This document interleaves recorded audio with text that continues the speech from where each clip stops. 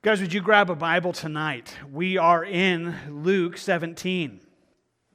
We're making our way on Wednesday nights through the Bible, chapters at a time, and so tonight we find ourselves here in the Gospel of Luke, chapter 17, hoping you got a Bible, making your way there with us, whether physically, electronically, both work. Join us there in that. For you guys who are joining us online, welcome again, and grab a Bible. Make sure you're with us. Follow along. Just so that you see the things that God would speak and just believing that His Word is powerful. Believing that His Word could work in your life and my life in significant and real ways. And so we really do want that this evening. And so we're going to take one more moment to pray. And I'm going to invite you guys to pray with me. In this sense that I want to lead you in this and yet just asking that as we present ourselves before God this evening, that God would just cause us to hear Him. I'm going to ask for that for me and for you, but I'm hoping you would ask for it as well. So let's do that right now. Father, we thank you for truth. We thank you for your word. Lord, it's relevant. It's relevant into our lives right now. It speaks into where we are. God, help us to hear you. God, take your word and make it just understandable to us. Make it clear. Give us understanding. Open up our understandings that we might comprehend your truth. But also just speak in a powerful way where the very thing that we need to hear from you, we would hear tonight. That you would speak to us in this space by your power, by your truth, by your word. We ask for that right now as we submit this time to you. In Jesus' name, amen. Amen. One of the verses that has just captured my understanding of some this year is found in Matthew's Gospel, where in Matthew 24, Jesus just said, and then many will be offended and will betray one another and will hate one another. Jesus gives us this sign, this mark of the world that would be rapidly moving towards the end times. Things that he said would mark those last days. And it's a fascinating thing because, well, you guys know, in some ways it feels like we have become the offended generation. That everybody is offended and everybody's struggling with offense and wrestling through those realities. And so it really does seem, hey, this is something that is growing. That said, it's not unique. It didn't begin in our era. It didn't begin in these days. It's long been an issue. In fact, that's exactly what Jesus is going to be dealing with in the first part of this section. Is where in Luke 17, Jesus speaks to his disciples very clearly about offenses. You might just notice verse 1 with me for a moment. It says, then he said to his disciples, it is impossible that no offenses should come, but woe to him through whom they do come. Offenses. That's again what he's dealing with. He's talking about what those are, and we ought to actually pause for a second and kind of define that for a moment. Biblically, when the Bible uses this word offense, it might literally be translated stumbling block. It's the Greek word scandalon, where we actually get the word kind of a scandal that would kind of rock something. And I point that out because in some ways, we've overused the word offense in our generation. We use it in a way that doesn't actually mean I'm offended. It just means I don't like it. It doesn't actually mean that troubles me deeply. It just might mean that I disagree with it.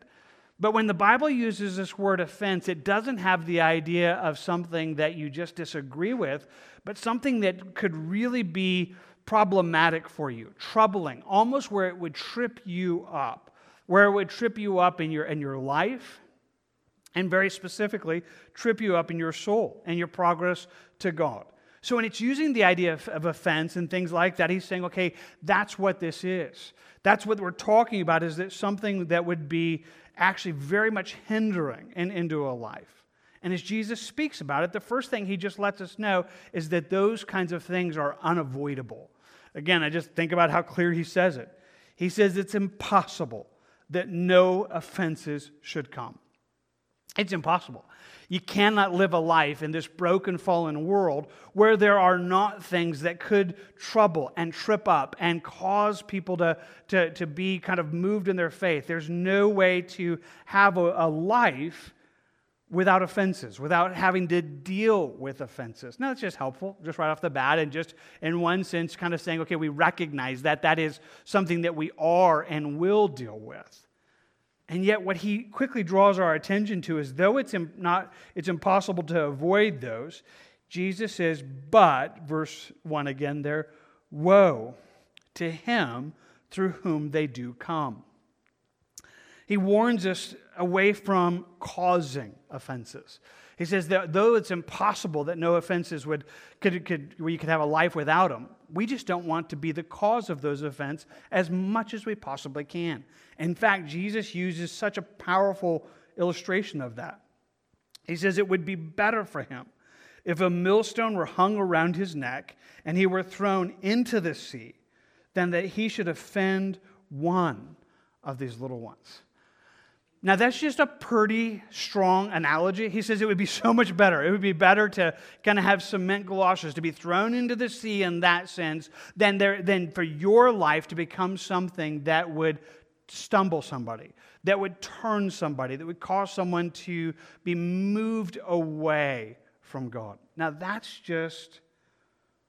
it's a worthy thing for us to think about for a moment. Here's part of the problem. Part of the problem is because of sin, we are so inherently selfish. And that's hard sometimes to even just be honest with.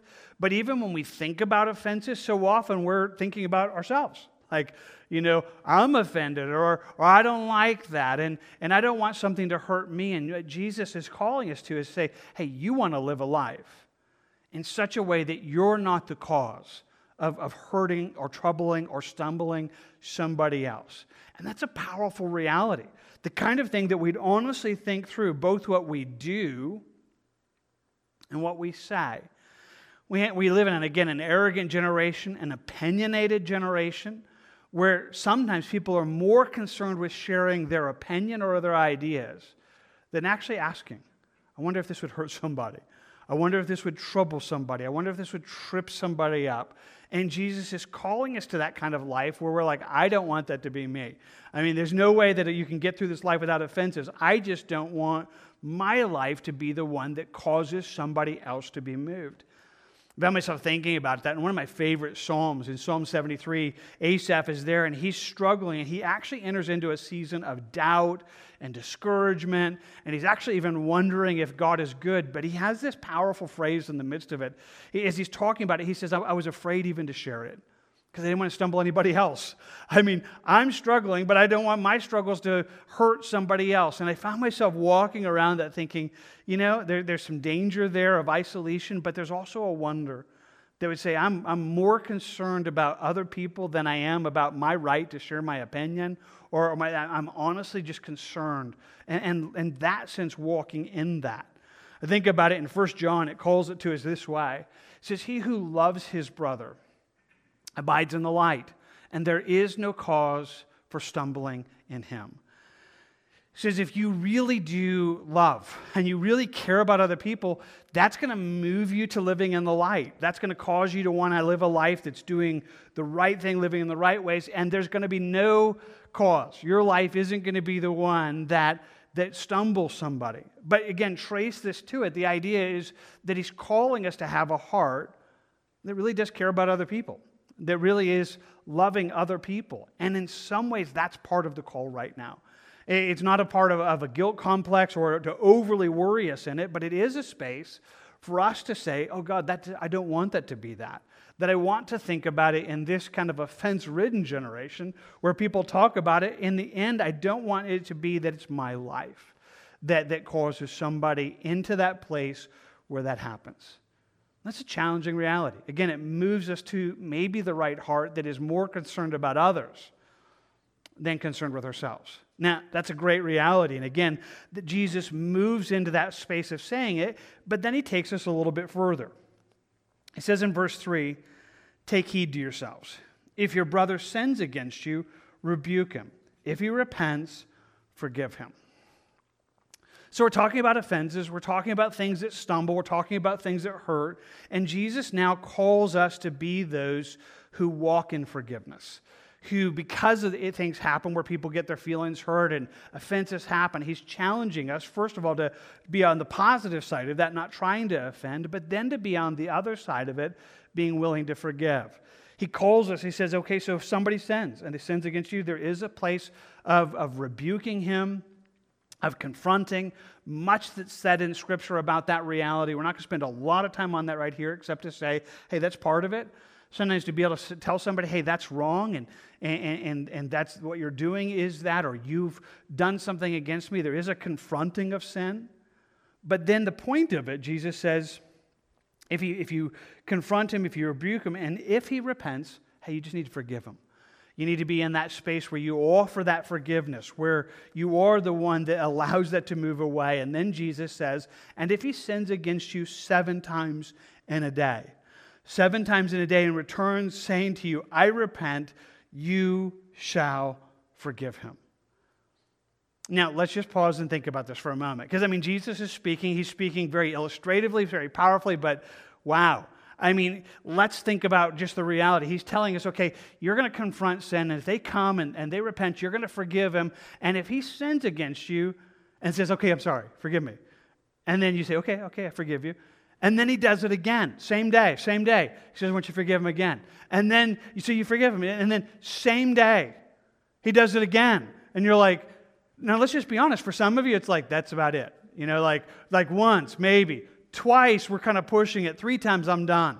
That's just like, no, you don't mean it. I don't believe you. You can't sin against me 7 times in one single day and kind of, oh, I'm sorry. And that kind of provoke in me, that's kind of where we can be. And yet that's exactly what Jesus is calling us to be that kind of a forgiver that says, okay, you know what? Hey, I can't judge your heart. I'm not in that place of being the one who can kind of think, okay, well, you don't mean it because you've already done this like 4 times today. But it is going to be that place of saying, you know what? I'm so willing to forgive.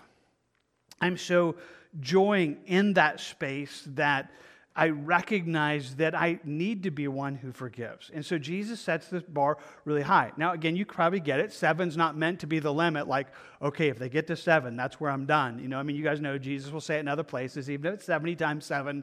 There is no kind of numeric value on this, but it's a continuous place of us forgiving, of us saying, okay, this is an offended world, but I'm so willing not to be the one that stays offended. I'm so willing to be the one that says, I forgive you, and I'm so glad to be able to forgive you, and I'll do it again and again. Well, I don't know how you're responding to that. I know how the disciples respond to it. They say it in verse 5, and the apostle said to the Lord, increase our faith. Like, that sounds really good, but boy, we are just weak for that. Okay, we're going to need more faith. If you're asking us to forgive that much, then we're going to need some kind of supernatural, souped up, and enabling to be able to live that, because that sounds impossible. They look at this, and it just seems like an enormous thing. Jesus approaches this really well. He answers, and so it says in verse 6, he says, so the Lord said, if you have faith as a mustard seed, you can say to this mulberry tree, be pulled up by its roots and be planted in the sea, and it would obey you. It's a powerful reality. Jesus just talks about it's not really a lot of faith that you need, even a little faith. And the idea of a mustard seed, which is the smallest of the seeds. He says, even if you have this little bit of faith, it's not like you need a lot of faith. Even a little bit of faith can do amazing things. In one sense, the disciples are having this place where they're almost wanting to make this big and impossible, but Jesus is saying no. In fact, it's kind of an interesting thing. Let's just make sure we press through this for a moment. Hey, a little faith can change things. In fact, some kind of people who look at different parts of the way things work, the mustard seed is the smallest seed, a mulberry tree is a very deep-rooted tree, one that could go have deep roots. He says, you can change that. You can change that. And if we apply that metaphorically even into the idea of offenses, it's like we could change that. A little faith could take this deep-rooted, feeling impossible to move offense, and it can absolutely change things. David Guzik said it this way. He says we usually think of faith as being exercised with dramatic, miraculous works. And that may be true. But the greatest miracles of faith have to do with restoration of relationships. Sometimes when we think about, hey, I need to have more faith, or faith like a mustard seed, we can often think again of, healing or something happening that feels, like, okay, that's a really big thing. And God does do those things. We ought to have faith for those things. But sometimes the greatest faith, the power where faith really moves, is where it really can change deep-rooted offenses, where it really can move in that. And again, we're not talking about fixing somebody else as much as we're talking about fixing you. Because again, that's the challenge. Jesus is telling us, hey, I want you to forgive them. I want you to be forgiving. I want you to be somebody who can forgive even 7 times a day. And so the point that he's dealing with is not us praying like, I have faith, Lord, fix them. Lord, I have faith, change that person. No, it's like, faith, change me. I believe you can work in me. I believe that you can do this in me. I believe that right now there's deep roots that have offense in my life, but I'm going to believe in God's ability to help me and work in that and cause that to be something that moves forward. So Jesus kind of just confronts, in one sense, their idea, hey, this is going to take a lot of faith. He's like, no, it actually doesn't. Just a little faith can change things radically. Now, as he says that, he continues the discussion. In fact, it's interesting to note, verse 7, it begins with the word and. And I want to just pause and say, hey, some Bible students kind of look at these next few verses and kind of see them as an entirely different subject. And certainly it has great application to much in our lives, talking about the way a servant would serve the Lord. But I think, again, there is a connection. In other words, Jesus is still answering their question. They've said, hey, we're going to need a lot of faith to be able to do that. And Jesus says, actually, you don't. Just a little bit of faith will do it. And then he says this, and which of you, having a servant plowing or tending sheep, will say to him when he has come in from the field, come at once and sit down to eat? But will he not rather say to him, prepare something for my supper, and gird yourself, and serve me till I've eaten and drunk, and afterwards you will eat and drink? Does he thank that servant because he did the things that were commanded of him? I think not. So likewise, when you have done all those things which you are commanded, say, we are unprofitable servants. We have only done what is our duty to do. So it's this powerful reality where he's calling us to be those who say, okay, God, I'm just, there's not any kind of huge congratulations if I'm just being obedient. Again, that can have great application to much in our lives, but when we specifically apply it to forgiveness, in one sense, I think what Jesus is saying is it's just simple obedience. I mean, if you do what Jesus is saying here, he says there's not any kind of thing where you kind of walk out of here and think, well, I'm a super saint. That's me. I forgave 7 times. That's what I did. Look at me. I have so much faith. You should be able to do that and say, you know what, Lord? I just did what you said to do. It wasn't, there's not any kind of like, hey, really huge, or if I'm doing what you said, it's only obedience. So what makes this so powerful? Well, sometimes I think this is such a serious issue, this idea of being offended and being hurt. Sometimes we can have the ability to make these things seem impossible or huge, or like that's such a big deal that nobody can do this, or if I ever did do it, that would be like the equivalent of being a superstar Christian who really does that. And Jesus he kind of just destroys even the logic of it. It says, actually, this isn't going to take a lot of faith. It's a little faith, and it's just obedience. It's just obedience. So that if you forgive others, there's no sense of saying, hey, this is some really, really big deal. It's meant to be like, I'm just doing what Jesus said to do. And this is a big part of our lives. I mean, I don't know how real this feels in your life. I do know this. It's a constant part of our lives. There's not anybody in this room right now that's going, well, that's interesting. I wonder what it'll be like. Maybe someday I'll be offended and really get to figure out what to do with that. No, that's not the way it works. I know this. You struggle. In fact, I like praying through the Lord's Prayer every day. I've encouraged many of you guys to do the same. And if you know in the part of that prayer, you come and you're saying, God, hey, forgive me my trespasses, or forgive me my sins, even as I forgive those who've sinned against me. One of the things I recognize in praying through that every day is that this is a daily battle in my life. That there's no sense of just saying, hey, these are just big moments, or it's like every day I have to come and say, God, is there something I'm holding on to? Is there bitterness? Is there some place where I'm not being merciful the way that you're merciful to me?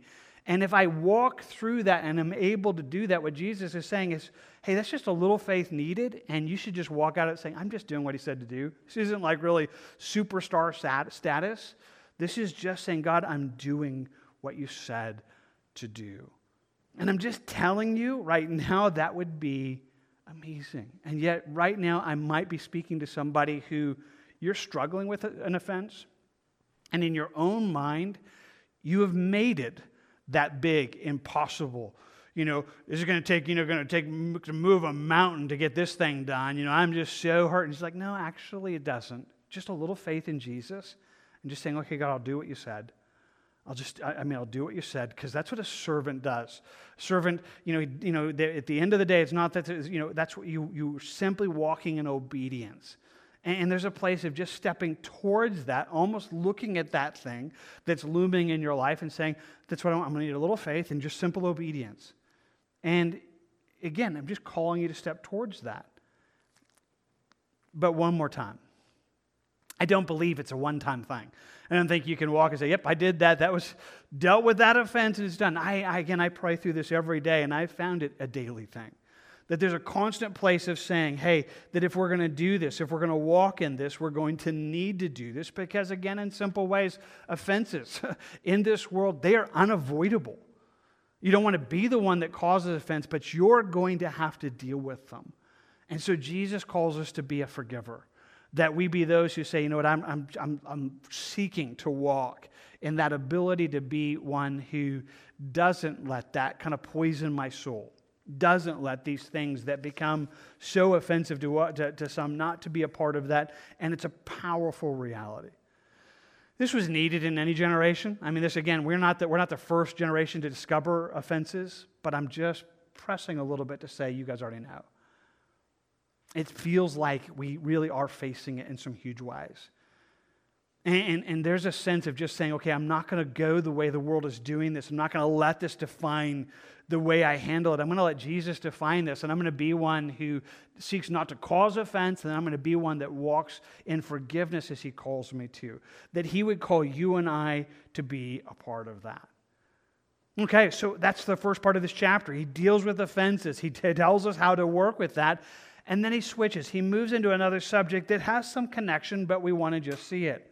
So you've walked through this. He's dealt with offenses, and so Jesus leaves that instruction.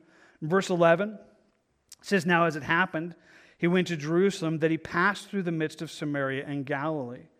Then he entered a certain village, and there met him 10 men who were lepers, who stood afar off. And they lifted up their voices to Jesus and said, Jesus, Master, have mercy on us. Well, you guys know where we are. I mean, it's a familiar story. It's one that certainly has the heartbeat of thankfulness in it, but dealing with these 10 lepers. So let's just think through the story. It's a pretty significant one. It actually is literal. It actually is happening. Jesus is making his way between Jerusalem and Judea, Samaria there, and he's working through that, and he enters this village, and there's 10 men who are lepers. Lepers being this incurable, isolating, just horrible disease in many ways, and yet they're kind of huddled together and they ask him. They just ask him for mercy. And I find that just to be a powerful reality. And again, I'm one of those people that I have so many questions. It's like, I wonder how they heard. I mean, I wonder what they knew. I mean, I wonder, were they seeking him? I mean, or did they just happen to run into him? I mean, but somehow here are these people who have been isolated and wounded, and they see Jesus, and together. I mean, did they encourage one another on? Like, let's go ask him. And like, Jesus, we need mercy. Jesus, we need mercy. We're going to ask you for this, and Jesus gives it. Verse 14. So he saw them, and he said to them, go, show yourself to the priests. And so it was, as they went, they were cleansed. 10 come and they ask, hey, Jesus, show us mercy, and 10 are sent away. Sent away, and they're cleansed, or they're healed. It's an amazing kind of thing. And again, I'm just kind of wondering, I mean, did they believe it already? I mean, Jesus actually sends them to the priest, which they'd have no access to unless they're healed. They'd have no, I mean, but I wonder if they're thinking, well, okay, maybe we are going to be healed, or were they thinking, I mean, you kind of wonder, but Jesus just says, hey, go. Make your way to the priest. Go show yourself to the priest, which would be the place of being on the other side of that. They all leave. They all leave and begin to make their way away. Verse 15. And one of them, when he saw that he was healed, returned, and with a loud voice glorified God, and fell down on his face at his feet, giving him thanks. And he was a Samaritan. So there's the story. 10 are cleansed, 10 are met, only one returns. Only one returns and glorifies God and gives him thanks. And it kind of only adds to the drama of it. And it just kind of says he's a Samaritan. He's not even a Jew. And it feels like maybe some of the others were officially in that category from Judea. And there's so much backlog in that. But Jesus just asked the question. So he answered and said, were there not 10 cleansed? But where are the 9? I mean, there were 10 people that were cleansed. Where are the rest? Where are the rest who I have dealt favorably with? It's one of those poignant questions that honestly could be asked today. Because in one sense, God is always showing favor. He's always doing good. And it's almost as you feel like God could always be asking the question, where are the others? Where so if one comes and says, thank you, where's the rest of those who are enjoying my favor, who are enjoying my blessings, who are being a part of that? He says, we're not any found to give glory to God except this foreigner. And Jesus said to him, arise and go your way. Your faith has made you well. It speaks life into this man, speaks into his trust and the place where he is, but it seems that it was more. When he uses the word go, your faith has made you well, it's a phrase that's used a few times throughout the Gospels that seems to be more than just a physical healing, but salvation. So some translations would even say that. Your faith has saved you. And I would point out to you, I think that's what's happening. I think there's 10 that are blessed by God and only one that returns and only one that is saved. That he's coming back and recognizing both what God has done, and he's come back into this place of giving God thanks. He's come back into this place, and Jesus is able to speak to him and tell him, hey, your faith has made you well. Maybe the key lesson for us is just to understand in one sense the essential place of being thankful. Much we could say on it. I think Billy did a message on it a while back, did this whole study, and it great more details that you guys could go back and get on this, but I want to just simply say it this way.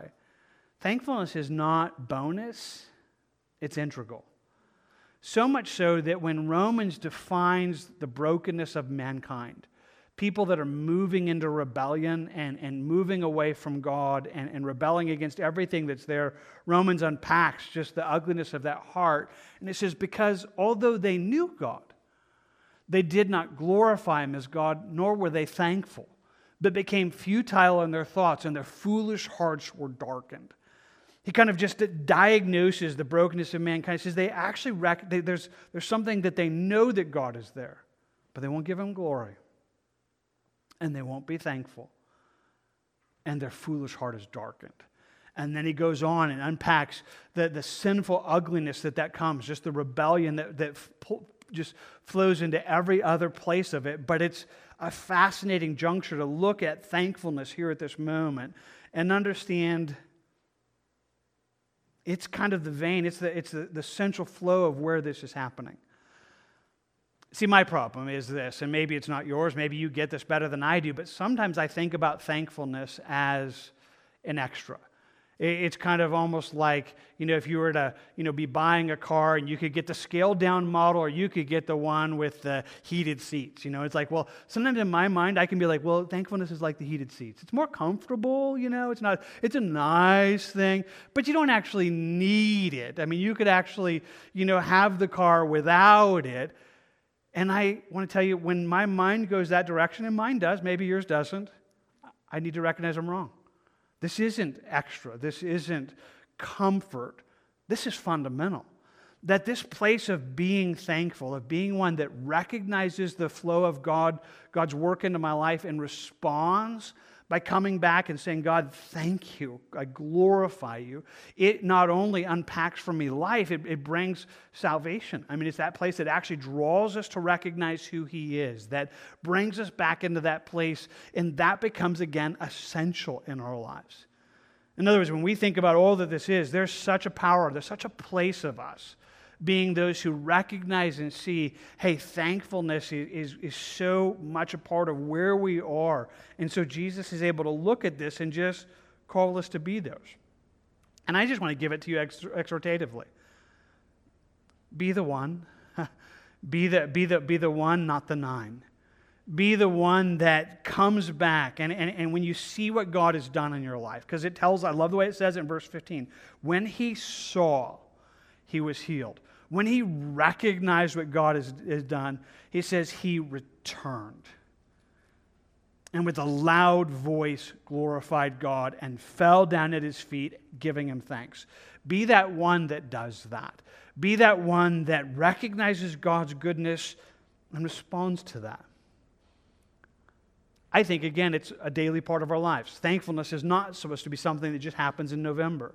It's meant to be something that daily we're just saying, God, thank you. Thank you. I mean, it's meant to be so ingrained in our lives. For many of us, we kind of developed that habit of saying grace or thanks over meals. It's not a legalistic requirement, though there's scriptural that kind of points to it. But how powerful it would be is if you actually did it. The reality is that sometimes you can do it. You can get to a meal and maybe you'll actually go through it and say, Lord, thank you for this food and bless us in Jesus' name. And you can actually say the words and not actually be thankful. I think about what Jesus said. He says, people draw near to me with their mouth, their hearts are far from me. Like they're saying the right thing, they don't actually mean it. I want to challenge you to be someone who means it. That, if you do that, just even a couple times a day, you're just pausing and saying, God, I just want to stop right now. I just want to stop right now and say thank you. I want to recognize your goodness towards me. I want to be one that allows that conduit to open up and respond. And I'm telling you, it's not a minor thing. It's a thing that brings us into the life that God has for us. It's a place that God would bring us into this place of honestly being thankful. Okay. Well, we're making our way through the chapter. We've been there. Now we're going to jump subjects one more time. One more thing that we're going to talk about tonight. So we've talked about offenses. We've talked about thankfulness. It's right out of that. So he shares this story. He shares this place where he heals these 10.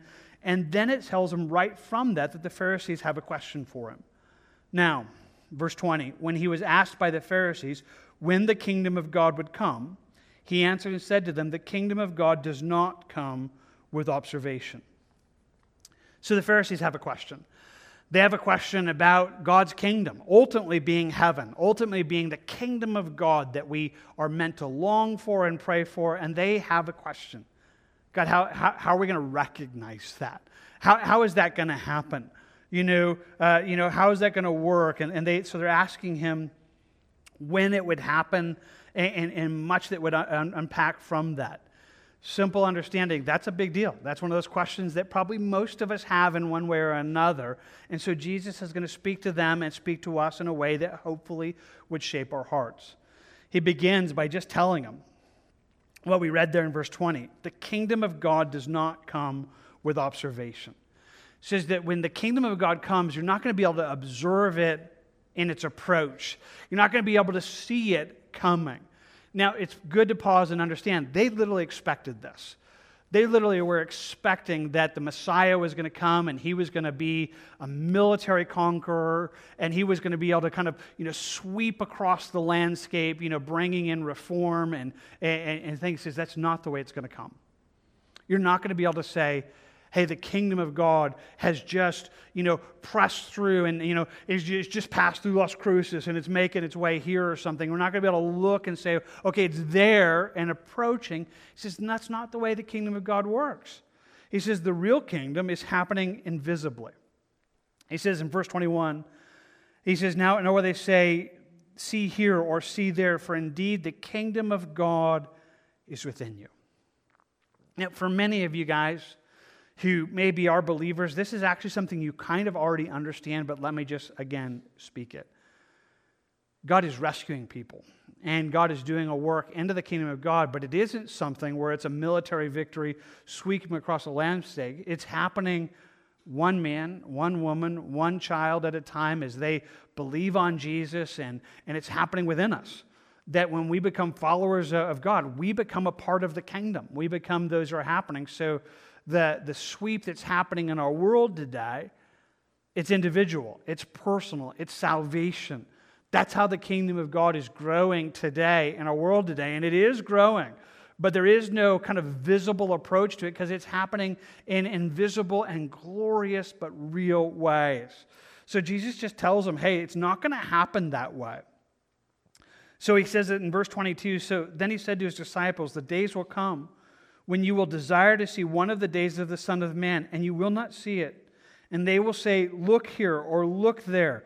Do not go after them or follow them. It's a clear instruction from Jesus, and again, one that I just need to speak. I don't know if it's actually happening in somebody's life, but sometimes it could actually happen.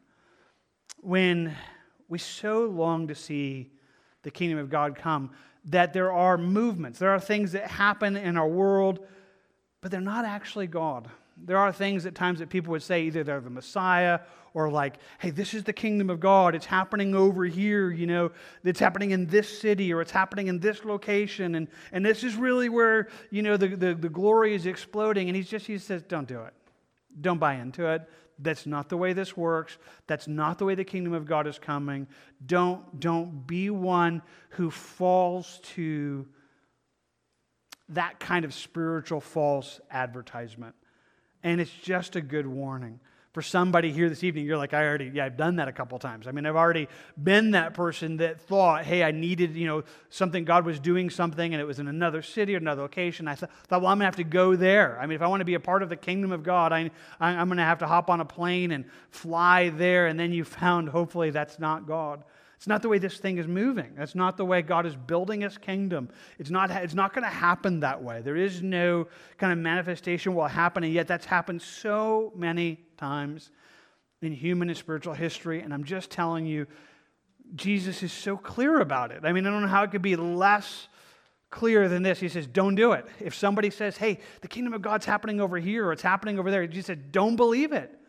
Don't believe it. That's not the way this thing works. It's not going to come that way. You're not going to see God's kingdom build in that way. He says, do not go after them or follow them in verse 23. That said, well, right from that, we understand it's not going to come with observation, but it is going to happen in a moment. When Jesus really does return, it's not going to be this kind of military victory or kind of slow movement across the lands.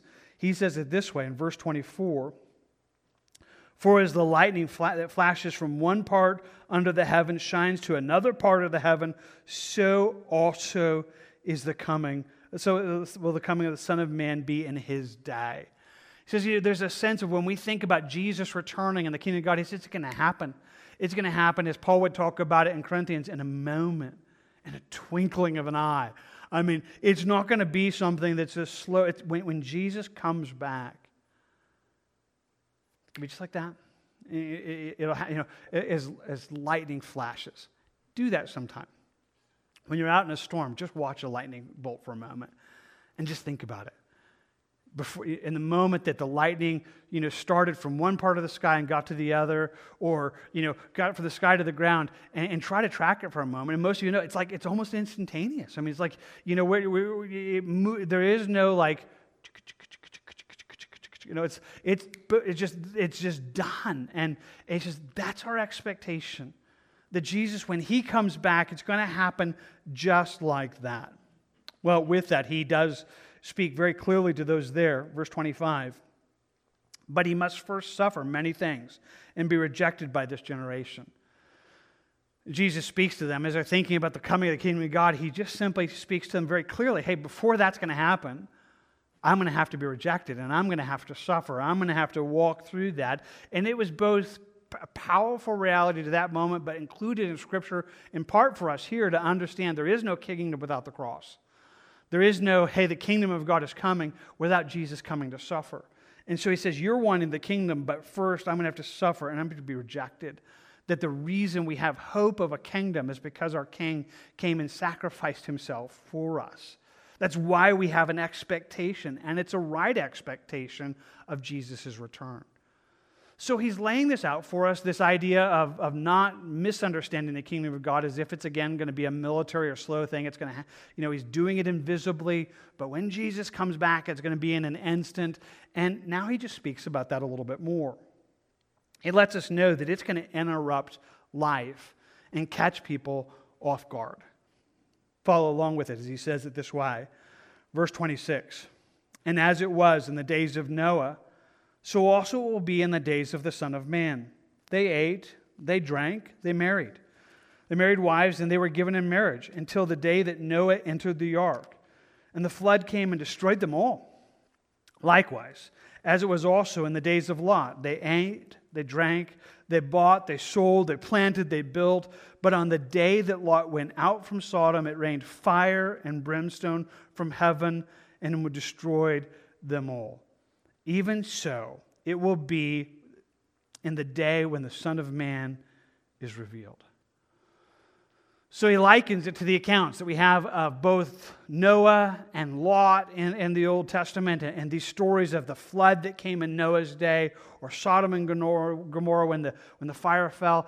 And he just almost causes us to imagine it for a moment. It's not like the whole world felt it coming. It wasn't on the calendar. In fact, for most people, it was just a normal day. And life was going on as life goes on. That's kind of the illustration. He says that, like days of both in Noah and Lot, he says people were marrying. They had weddings planned. They had meals planned. They ate and they were drinking. They had businesses moving, where he talks about it in Lot's day. He says, they're buying, they're selling, they're planting, they're building. There is a sense of just life feeling as if it's just going to keep on going. Plans that are working in the midst of that. And there's something about that reality. Because in one sense, when we think about the day that Jesus comes back, the day that he does rend to the heavens, the day that when it's like lightning flashes from one side of the heavens to the other and Jesus returns, there is a sense that it's just going to catch people off guard. With that sense of almost an expectation that life was just going to keep on going. And there's somehow something really powerful about this reality and very helpful. Because for most of us, that's how it feels. Oh, don't get me wrong. I know this. If I were to ask many of you, you ready for Jesus to come back? You think he is coming back? And some of you would say, oh, absolutely yes. But for most of us, we got plans. You have plans later this week. You have plans this summer. You have plans next year. You're already kind of, and there is a sense that, it just kind of feels like life's going to keep on going. And sometimes you almost begin to feel, does that mean Jesus isn't coming back? If this is how life feels, if it feels like everything's normal, or it feels like life is just going on. Oh, it doesn't mean that it was easy. I mean, Sodom and Gomorrah, Noah, they were not perfect in generations. There is wickedness growing. There is evil just prominent in both of those spaces. But still, there was a sense that life just felt like it was going to keep moving forward. But it didn't. In one moment, it changed. In one moment, the water began to fall. In one moment, fire fell from heaven in the days of Lot, and it changed. And Jesus says, that's how it's going to be. When I come back, it's going to be that way. It's going to interrupt life. It's going to be that absolutely shatters it. That whether it be eating and marriages, buying and selling and planting, there is a sense that all of those things are going to feel like they're just going on, but it's not. It's going to interrupt. It's going to just stop right in the middle of that. It could happen right in the middle of a sermon. It could happen right in the middle of what we're saying right now. That it could, in that sense, that kind of reality. And so with that, he just kind of calls us, and he just tells us in that reality, because we're using the idea of Sodom and Gomorrah, he says it this way in verse 31, in that day, he who is on the housetop and his goods are in the house, let him not come down to take them away. Likewise, the one who is in the field, let him not turn back. Remember Lot's wife. He who seeks to save his life will lose it, and whoever loses his life will preserve it. So he's giving us this illustration. He's used the idea of Sodom and Gomorrah, and there's a powerful picture of how God was rescuing even Lot, which is a beautiful picture of God's mercy and grace. If we had time to fully just unpack that. But the story is of Lot's wife. The angel comes and rescues Lot at the last moment, tells him to flee, and gives him very specific commands. Don't look back. Don't look back. Leave here and don't look back. And yet she does look back. And it's not just the physical look. It's as if, in one sense, she is so close to being ready, but her heart is still connected to the world, and almost in that sense longing for it. And she becomes a pillar of salt and misses it. And so Jesus just is telling us, hey, don't be that way. I mean, don't be that way. There was probably very specific instructions that's going to affect the Jews on the day that Jesus comes back in these verses, but there's also very real realities in us. That if we're recognizing, hey, Jesus could come back at any moment, then he's kind of calling us to be people that remember Lot's wife. That the idea of learn is the idea of remember. Learn from her. It's like, that's not going to be me. I'm ready to leave right now. I mean, if Jesus is going to come back in a moment, then I want to live in a disconnected way so that I'm always ready to be able to move forward with the Lord.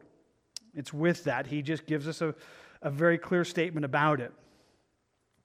He says, I tell you, in that night, verse 34, there will be two men in one bed, and one will be taken and the other left. Now, quick FYI, I think some of your translate I read it because the New King James says men, but it puts the word men in italics. And so that lets you know that the italics are added, and so it's not any kind of like reference. I mean, again, we live in such a heathen society. It's like, somebody's like, man, two men in one bed, that doesn't sound good. It's not that kind of thing. It's not in the midst of the whole thing. It's the idea there's just two in a bed. And so it's probably husband, wife, or always something else. It isn't the idea of gender specific. It is the idea of, hey, there are two people, and there they are. I mean, in one bed, and so I'll just read it that way. It says, tell you, in that night, there will be two in one bed, one will be taken, and the other left. Two, in verse 35, will be grinding together. One will be taken, and the other left. Two will be in the field. One will be taken, and the other left. So Jesus lays just this reality, this fearful reality, and yet this big divide that when Jesus comes back, it's going to separate just right down the line. And just this reality is probably going to happen just like this. Lots of interesting thoughts. I mean, there's definitely a sense of almost the way that it's going to hit different parts of the globe. I mean, whatever day it happens, for some people it's going to be night, they're going to be sleeping, and other people it's going to be day. But he says it's just going to divide. In that moment, there'll be two right there, and that separation, it'll happen in this instant. It'll happen, and some will be taken, and other left. Now, there's a little bit of discussion among Bible students that, okay, is the taken kind of the rapture, or believers? Is the left those in judgment? Some would see it the other way, and I'm just going to tell you, it's really not worth the argument, because the point is it's going to divide. I mean, they're going to be this in that moment that when Jesus comes back, those who are his, who are a part of the kingdom of God, who are looking for that in that moment, it's just going to radically change everything. And that kind of almost reality is one of those like, wow. I mean, I know this. I don't know how that kind of strikes you. I mean, this idea of this kind of, some will be taken, others will be left or left behind. And those realities sometimes are very picturesque. I think of old Christian movies I've seen. I mean, some of you guys are in the same kind of place, but like, oh, yeah, kind of like, there is this, but it's a real reality.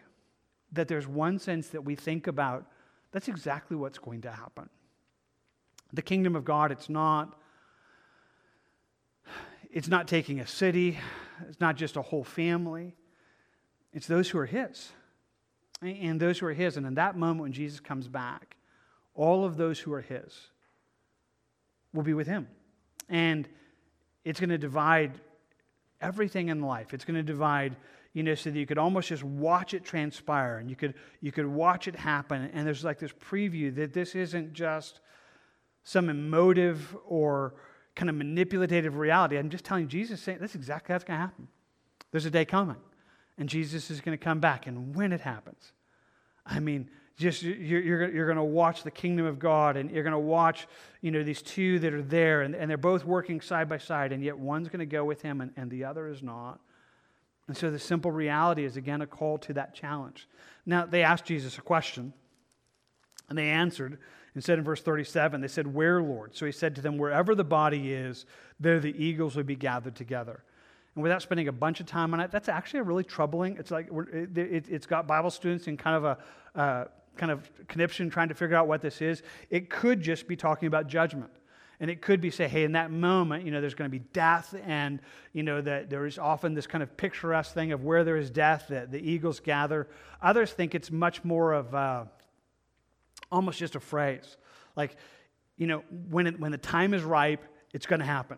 I mean, where is this going to happen? And it's just going to say, when wherever the eagles are, that's where bodies are, and it'll just be kind of a place that it's just going to happen in that moment. And I think in some senses, either way that you go with that, certainly that's the reality. That there's a sense that what he's speaking to us is calling us to see it that way. That there is this sense that this is how the kingdom of God is coming. So let's think about this for a moment. So we've walked through three things tonight. We saw three different things. But here's what I want you to understand with me. Sometimes I find myself, as we kind of are thinking about messages and thinking about what I'm sharing, and I'll often say, I wonder where you are. Maybe one of these things applies to your life. And I just want to tell you, I can honestly say, all three of these issues are an issue that they are issues in your life today. There's not somebody here that's like, well, that's not really an issue for me. No, I find myself just fascinated in thinking, no, there's a reality that right now, your life every day is touched by these things. And there's a sense of just recognizing that we'd be on the right side of it. That whether it be dealing with offenses or being thankful or being ready. Living ready for Jesus, because that's how we're called to live.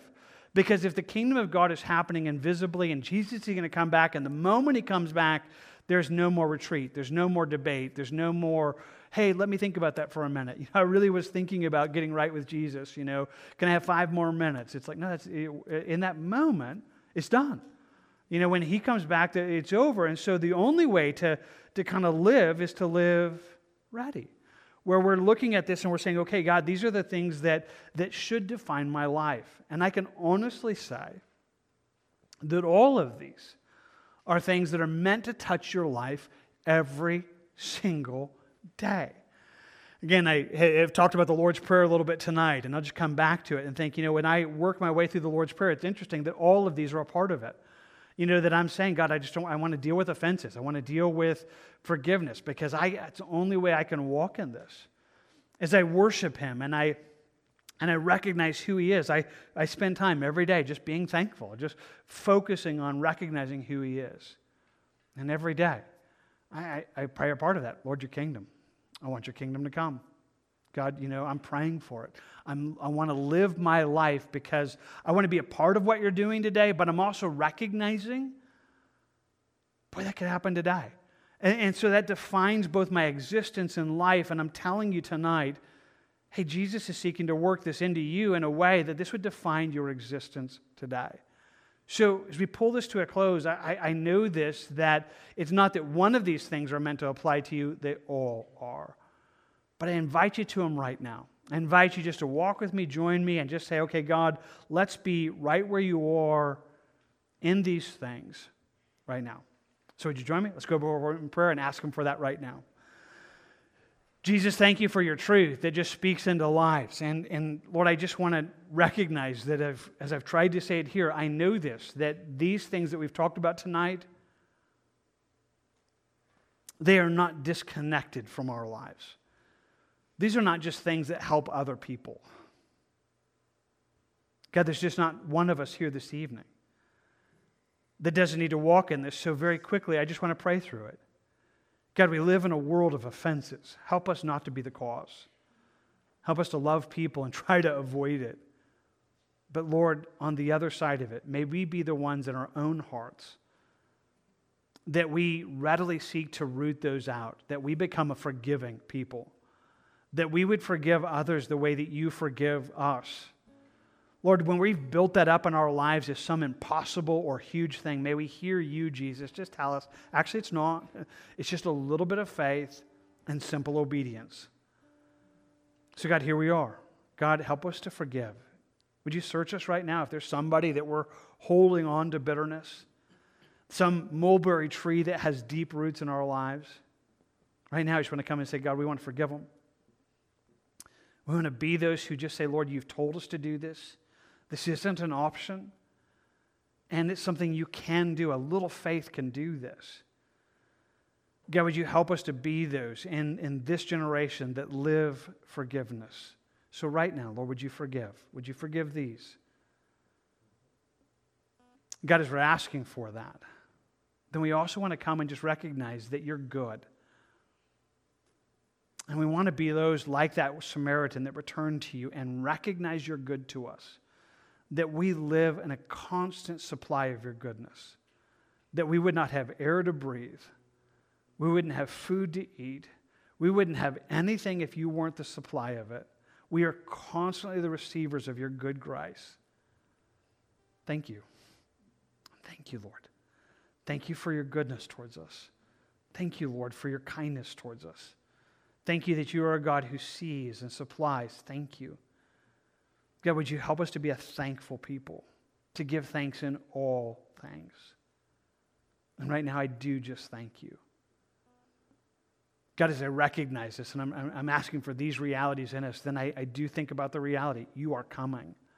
It's not a question of if you'll come, it's just a question of when. I thank you for the kingdom of God that is being built today, that today you're drawing people to Christ and the reality of drawing people to you.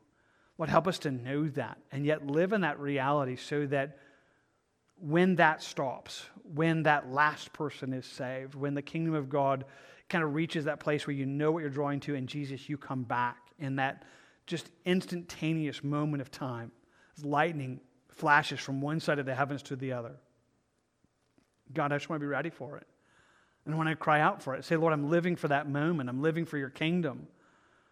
I want to live ready for that and just with both expectation and desire. And God, it is with that. If there's anybody in this place right now or anybody online that they're not ready, that they don't know you, or they're kind of like Lot's wife, where they're kind of half in and half out, Lord, would you make them recognize that is a dangerous location. And there will be people like Lot's wife who miss out.